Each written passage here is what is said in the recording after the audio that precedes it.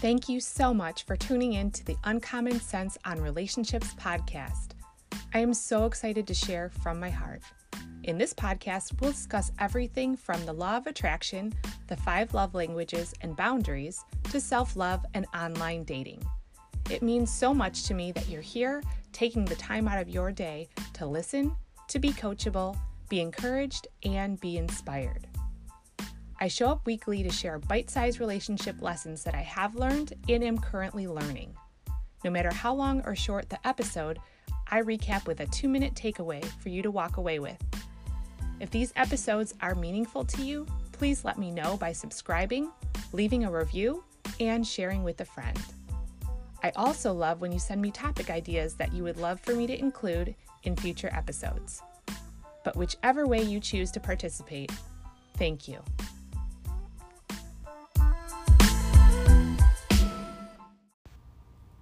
Ladies, thank you for your patience. This has only been the 2nd week this year I haven't released a podcast, but it was for good reason.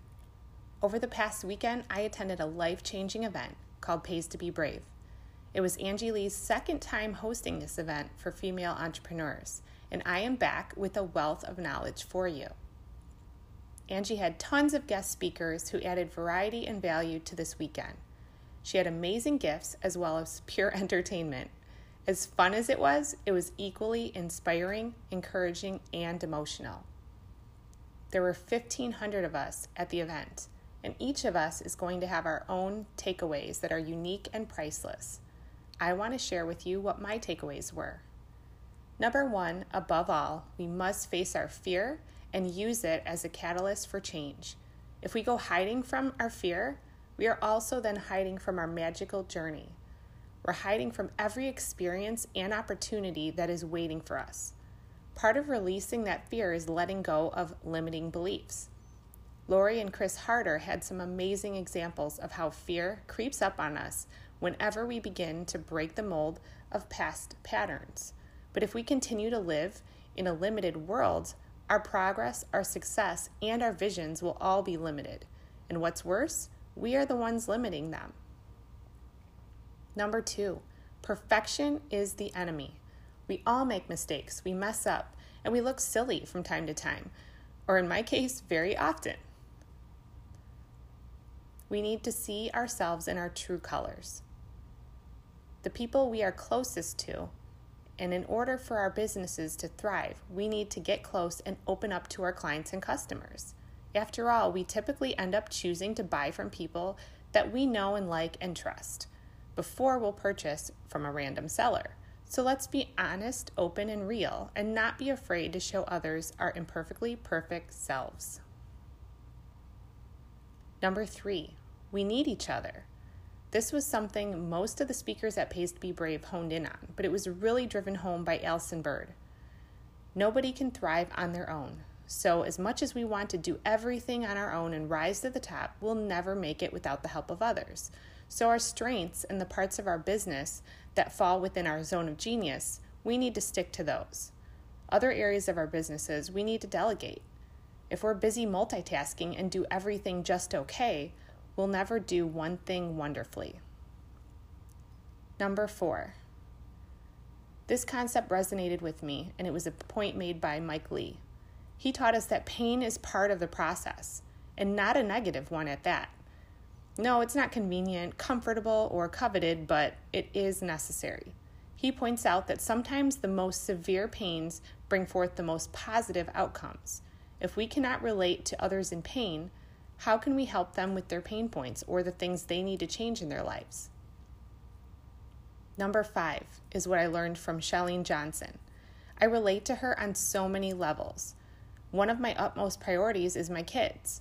And for 8 years now, I've battled back and forth about prioritizing my family and prioritizing my business.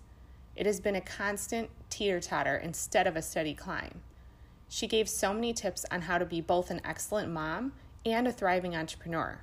However, she openly admitted that it will not be easy or go as quickly as it may with entrepreneurs who do not yet have a family. But she reassured us mamas out there that it can be done, and in time, it can be amazing. The 6th lesson I learned was also by Chalene. She seriously taught me so much in such a short period of time, but my biggest takeaway was to focus on the one area in my business that's making money, or the most money to start off with. It may not be my favorite, but it will give me sustainable income. And once that business is thriving, I can then use that money to advance other areas of my business in the future. The last Angie Lee tip I will leave you with is this. If you are not obsessed with what you're selling, you should not be selling it. And that goes for us coaches selling services as well as those in network marketing or a brick and mortar business.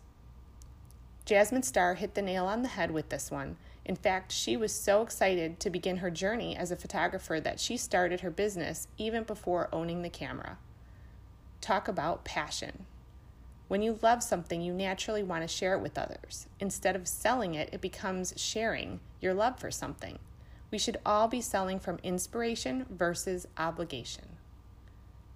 Thank you for letting me share with you my takeaways from Pays to Be Brave 2019, and make sure to go ahead and follow the epic entrepreneurs that I've listed in this show.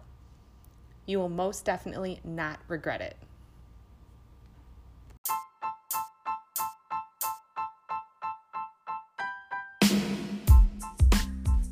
I hope you've enjoyed this episode.